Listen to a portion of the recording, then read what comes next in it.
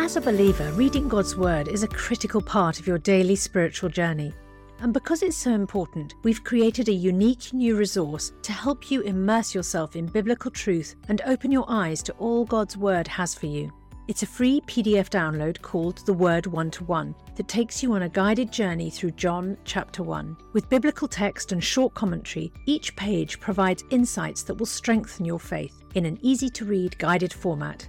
There's truly no other resource like this. Download your free PDF copy today at premierinsight.org/resources. That's premierinsight.org/resources.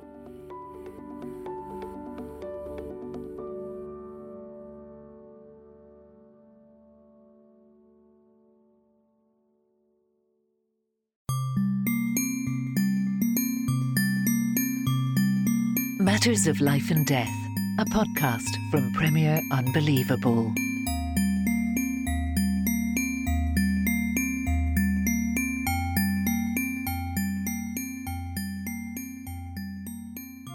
Well, hello and welcome to another episode of Matters of Life and Death. As always, I'm Tim Wyatt and I'm joined by my dad, John Wyatt. Hi, John. Hi, it's the very elderly John Wyatt here. Yeah, if you can still just clinging on, yeah. That won't make sense if you have listened to the last episode, which I encourage you to do so in advance of this one. So last week we talked about some of the fascinating and slightly terrifying demographic transitions that the world is currently going through, and in particular how fertility rates are plummeting worldwide, with a few specific exceptions, and what that's going to mean for our societies as they become older and greyer. Yeah, that's right. And so our conversation is encapsulating the question of how the old and the young should get on. And in particular, I'm fascinated by what seems to me like a new question to ask, in some senses a new question. What are old people for? And in particular, what are old people for within a Christian community? Because God is giving an awful lot of them to the church as well as to society. And so it seems to me a really important question. It's fascinating as well because the concept of the elderly is actually, historically speaking, quite a new one. You know, for most of human history, people, didn't live really beyond their 50s and 60s, and so they kind of died as they stopped working. And so but the concept of, since in the post-war era, we've had this idea of retirement and the kind of the third chapter of life, from 65 to 95 or whatever. And as that bulk of the population is growing, we're having to constantly, each generation, reinvent what is the purpose of this third chapter that God has unexpectedly granted us. Yeah, it's not that there weren't old people. I mean, the Queen has been giving telegrams to people who got to 100, True. Ever since, I should suspect, the beginning of her reign. What is new is the numbers of them. They used to be celebrated because they were so unusual, whereas now it's fairly routine. And it's that change in the balance, isn't it, which is so interesting and unexpected. Yeah. So some stats to whet your appetite.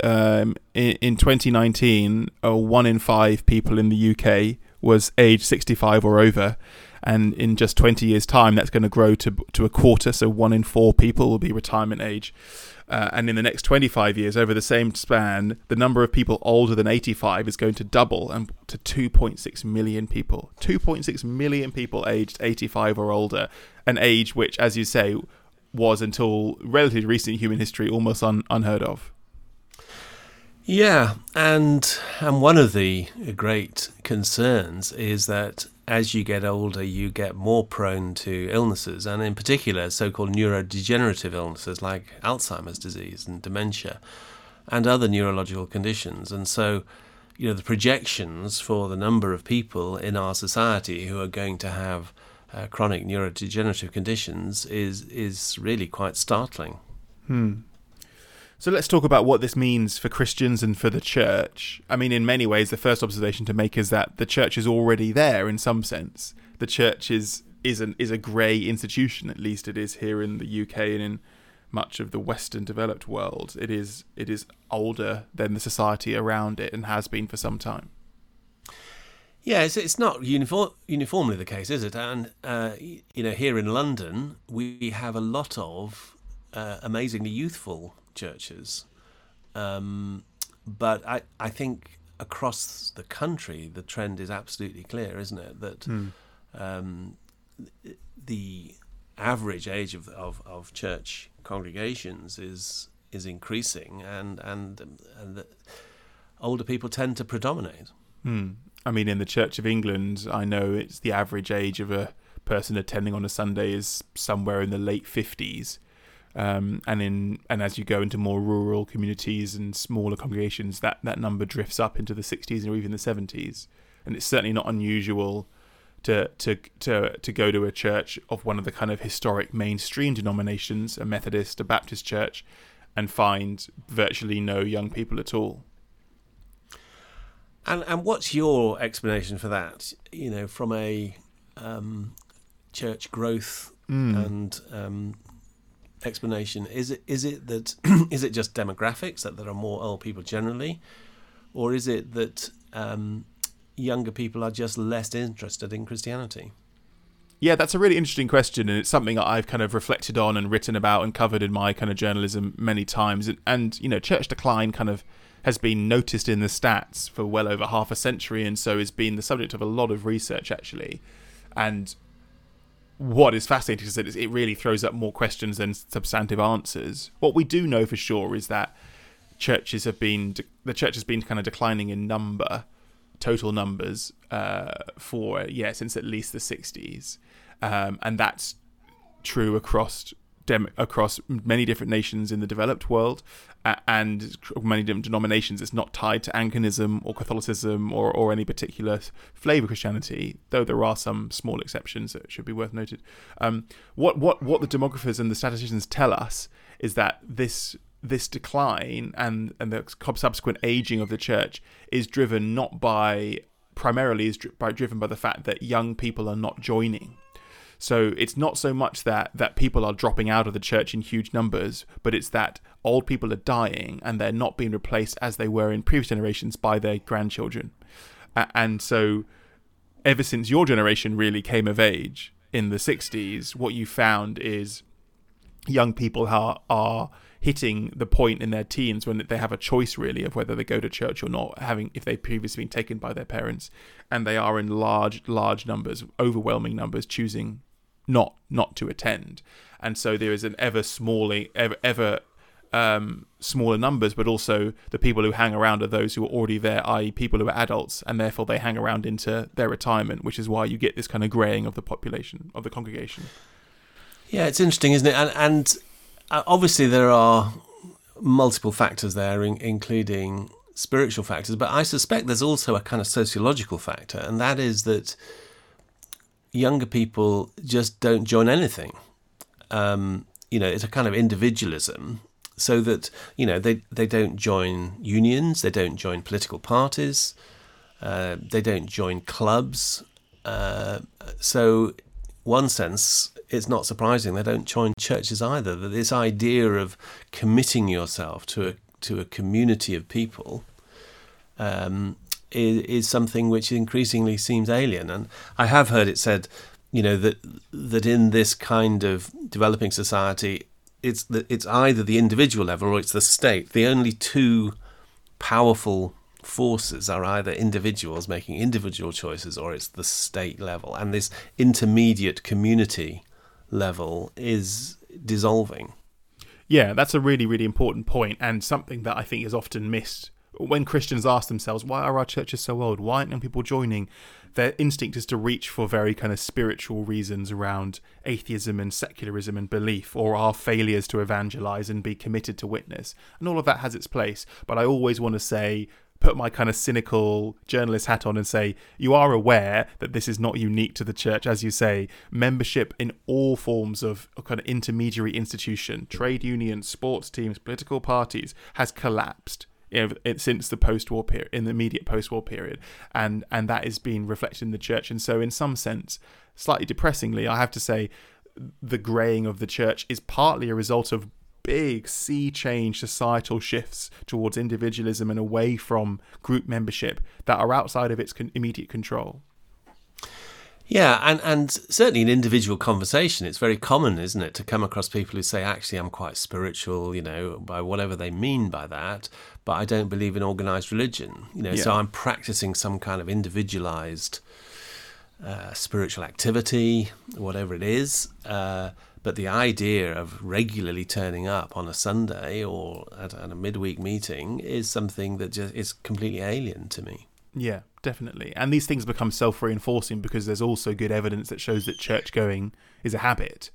And if your parents generation didn't go, it's exceptionally difficult for you who had no experience of it when you reach adulthood to decide, I'm going to just walk into this strange building and sit through these bizarre rituals that I have no comprehension of. Whereas, 100 years ago, basically every British person would have been exposed in some way during childhood to church. And so they were almost less kind of desensitized to its weirdness in many ways. And it becomes the barrier to entry, if you do choose to kind of express that spirituality through organised religion, is much lower. Yeah, it reminds me of an experience that we've had many times because we live, as you know, here in Finsbury Park, just close to the Arsenal football ground. And quite often on a Sunday morning, we would be going off to church, and the streets would be thronged with people in Arsenal football gear and all the kind of razzmatazz and paraphernalia, and they're all coming to an Arsenal football match. And it's this irony that we're going off, we're the weird ones going off to worship the Almighty God, the creator of the universe. And there's these thousands and thousands of people come to watch their team play. Yeah, kick a plastic football around. So today's cathedrals are the sports team. These enormous 60,000-seater sport arenas. That's where people find their transcendence spiritual experience. It's in the ecstasy after Arsenal score an incredible last-minute goal. That's right, and you can even be buried, can't you?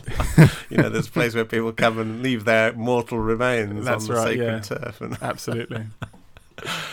So, interestingly, though, in perhaps as a response to it, what I notice is that so many churches have become very focused on young people and on the youth service and the youth group, hiring a special youth minister, and on young families, the importance of provision for young families, and the elderly people lining the pews or the chairs are often seen as really not important. Yeah, and there's been some really kind of tin-eared moments where you've heard kind of important people in church growth circles talk about, like, if only there weren't quite so many of these old people, we could really get the church going, and the idea that there's this kind of like sclerotic dead hand of the grey congregation holding back progress, and if only we could clear the pews, we could get some cool lighting and smoke machines in here and really get things going, which is obviously a bit trite. But a lot of it also, I think, comes out of a response to that church growth notion, which is that,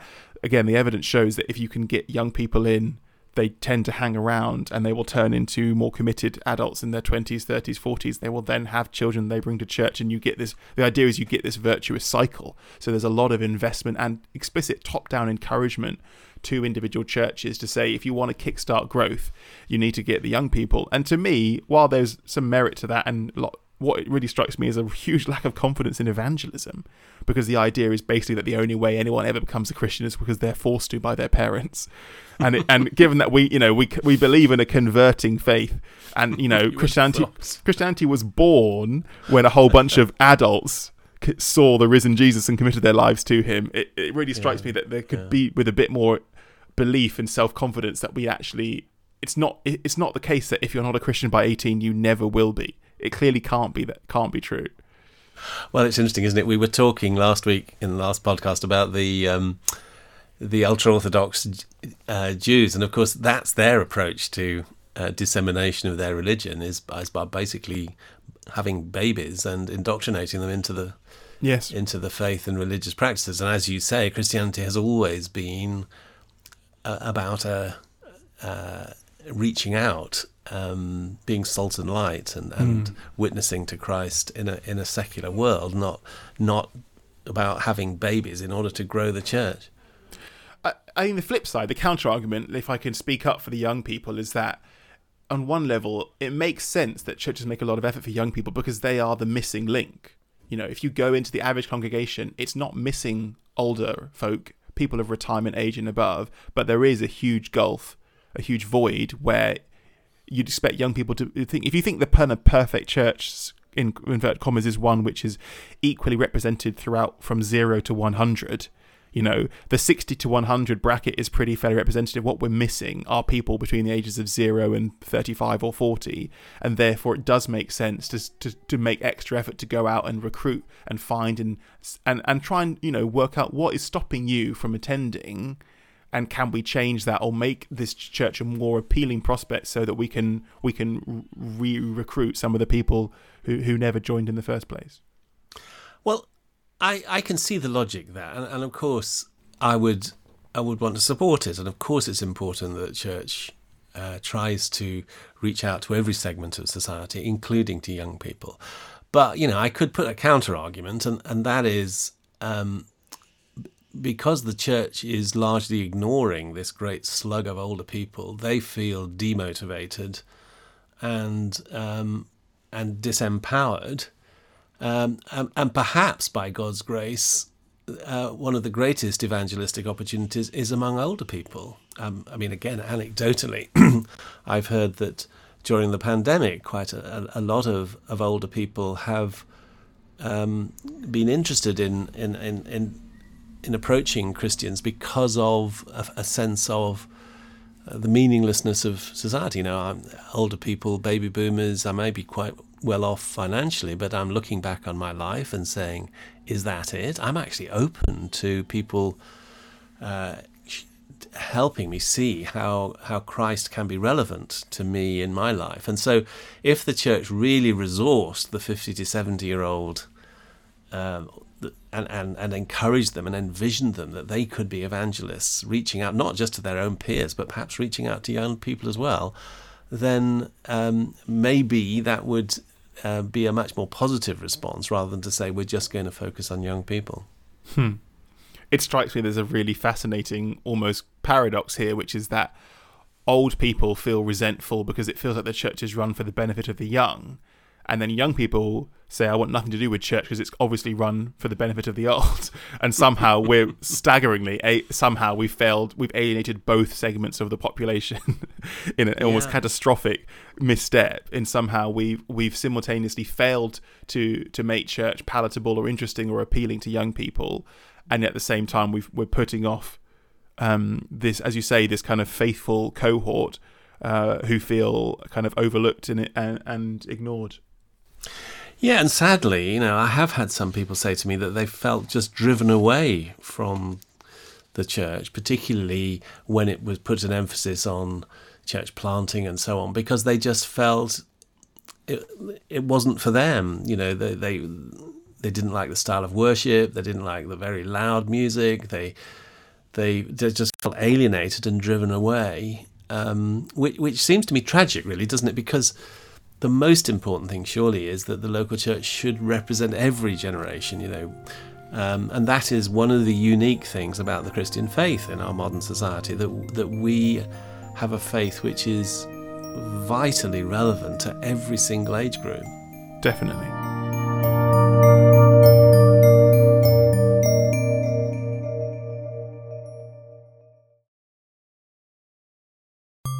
You're listening to Matters of Life and Death, a podcast from Premier Unbelievable.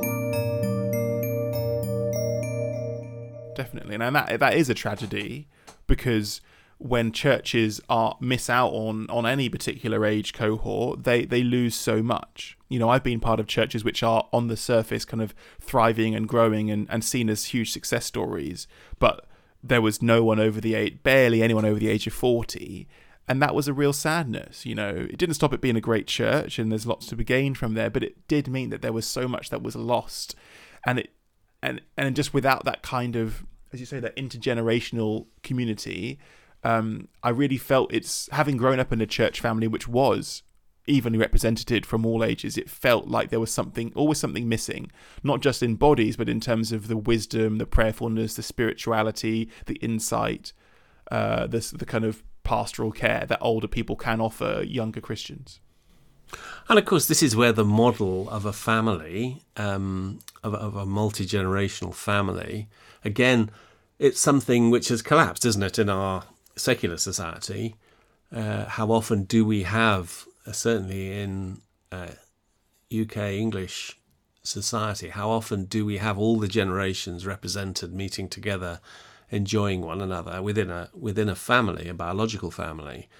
And so the church family should be providing that experience. And one of the great things about the big Christian gatherings, we just came back from Easter from Word Alive, a big Christian conference held in Wales, and there were 5,000 people there. And one of the wonderful things was, joining in the family worship, and you've got the tinies there, really enjoying it. But at the same time, you've got the parents and the grandparents and the older generation all there, all worshipping God together and enjoying one another. And it's just a very moving experience for me. And in some way, as you note, the kind of fracturing and atomization of family and society, again, historically speaking, putting my historian hat on for a moment, most households were not just parents and children, but also involved grandparents living there, and very often aunts, uncles and cousins, and you'd have these large, sprawling, intergenerational household families and other family living nearby, and you all grew up together. And now we have this very rigid, it's just the nuclear family, it's just mum, dad, and 1.6 children and maybe a dog, and that's it. And in some way the church has gone down a similar line. It was once a true family in every sense of the word, and now it's fracturing, and you have, this is a church for their 20s and 30s, this is a church for mums and dads and their young children, this is a church for the elderly, all siloed off in their various places. And I think everyone suffers, as we say, everyone suffers, because that's not the model that Jesus institutes in the New Testament. So if we just, in the last few minutes, think about this question, what are old people for, positively? I mean, what do old people bring to the Christian community, or what should they be bringing? How can we envision older Christians to see that they have a vital role within the local Christian community? What would you want to highlight? I think the first thing that comes to mind is what I kind of touched on before in my previous experience at church without anyone over the age of 40, 45, was there felt like we were missing out on some of that life wisdom, that kind of deep, and not just life, but spiritual wisdom. I often feel like there's a sense in which life is an experience of progressive revelation. And, it's not always a straight linear line, but hopefully at the age of 80, you know more of God and his spirit, and have spent more time in prayer and reading the scriptures than you did at the age of 20. And that has built up a store of spiritual and life wisdom, which you can then pass on and share to those who haven't yet walked that path. And indeed, added to that, by simple process of growing old, you go through life experiences, having children, having grandchildren, getting jobs, losing jobs, buying homes, making homes, suffering, failure, bereavement, that provide resources of experience and wisdom that you can hand over to people in the younger years, teenagers, 20s and 30s, who are in the kind of tumult and haven't yet had the steady experience to guide them through it. Yeah, absolutely, and I would wholeheartedly agree with that. There's a nice quote that you live life forwards and you understand it backwards. And it's interesting that as a grandparent, I now see more about the preciousness of young life and the miracle of a new child coming into the world than I did as a parent. As a parent, you're just frantically worrying about, getting enough sleep and the changing nappies, and you haven't much time to reflect about the awesomeness of what's going on. So I do think bringing life wisdom, and also, it's often from the very painful experiences. As you know, I've had my share of mental health agonies and other issues down the road, and I think it's sometimes that I now see that as a strange gift that God has given me to share with other people, younger people who are struggling, to give some of my own experience and encouragement and empathy and understanding of what it's like to go through some of these really deep, painful experiences of loss and confusion and bereavement. But it's interesting is that it also there's a responsibility on older people, therefore, to stay in touch, because the classic problem is that the younger person says, yeah, but they just don't understand. They don't understand anything in my world. They don't understand anything that I'm struggling with.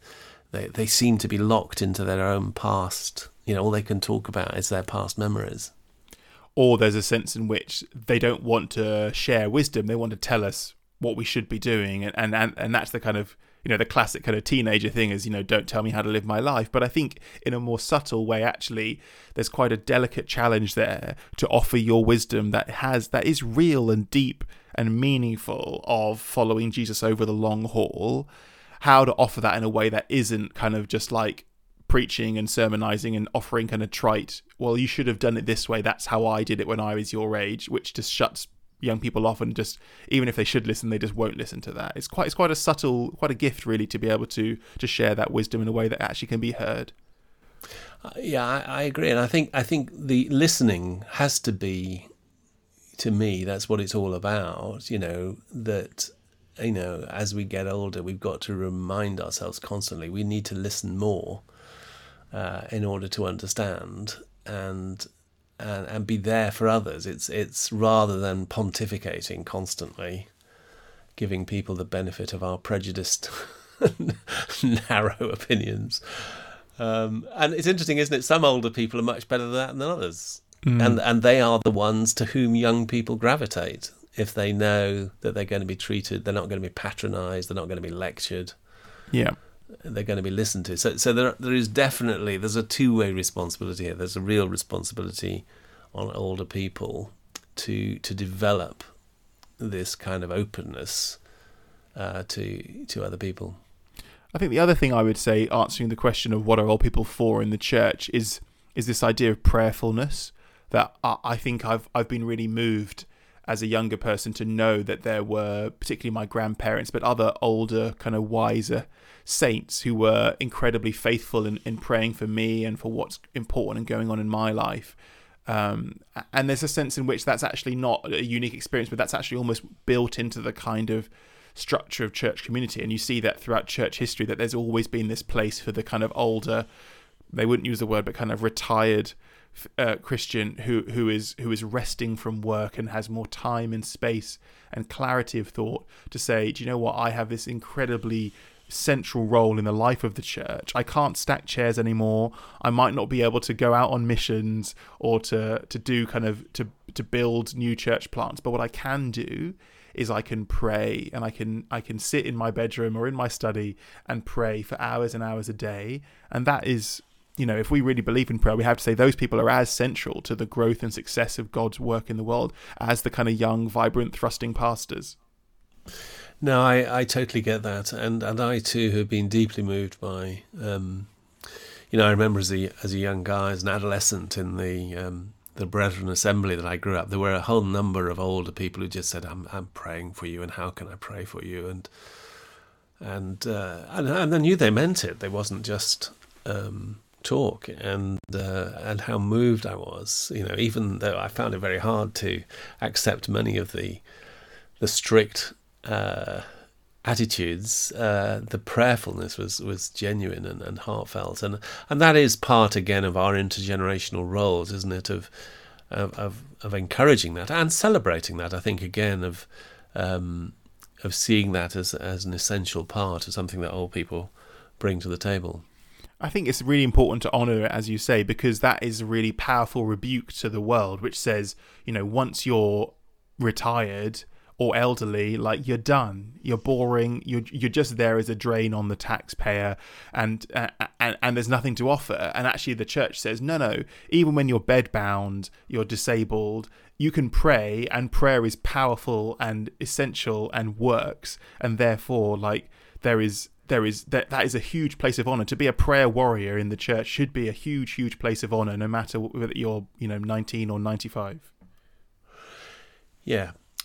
There are many more things that we can say, and we'd always be interested in any feedback and thoughts of people listening to this podcast. I think this is a theme we're going to come back to, because whether we like it or not, these demographic changes are not going to go away.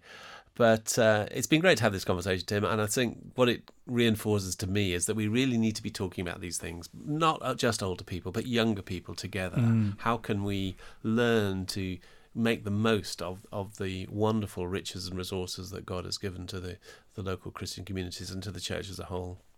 And in particular, I think, to think about how in a world in 50, 60 years' time where we do have this kind of demographic time bomb and this grey population, how can the church be a model and a point of hope to say it doesn't have to all be stagnant and disappointing and sluggish, but actually there's a way where young and old people, increasing numbers of old people, can live in really fruitful community, mutually respectful, mutually listening, but also kind of building something exciting. I think the church could be a really powerful kind of part of the church's countercultural witness in the future that hasn't been true in the past. Yep, I think that's absolutely right. Great. All right. Well, thanks, John. It's been a great conversation. I really enjoyed digging into this topic. I hope you've enjoyed listening to it as well. As always, lots more to read and watch and listen to on John's website if you're interested. That's johnwyatt.com, where he's got particularly stuff about kind of care of the elderly and what does it mean to live well in your last years. Also going to be the subject of John's email newsletter, which I recommend you signing up to, which is approximately monthly. Let's emphasis on the approximate, aiming at monthly, a newsletter which is full of great links and resources and stuff to chew on. You can sign up at John's website. You can get in touch with us very easily. Just email molad, MOLAD, @premier.org.uk. But otherwise, thanks for listening, and we'll speak to you next week.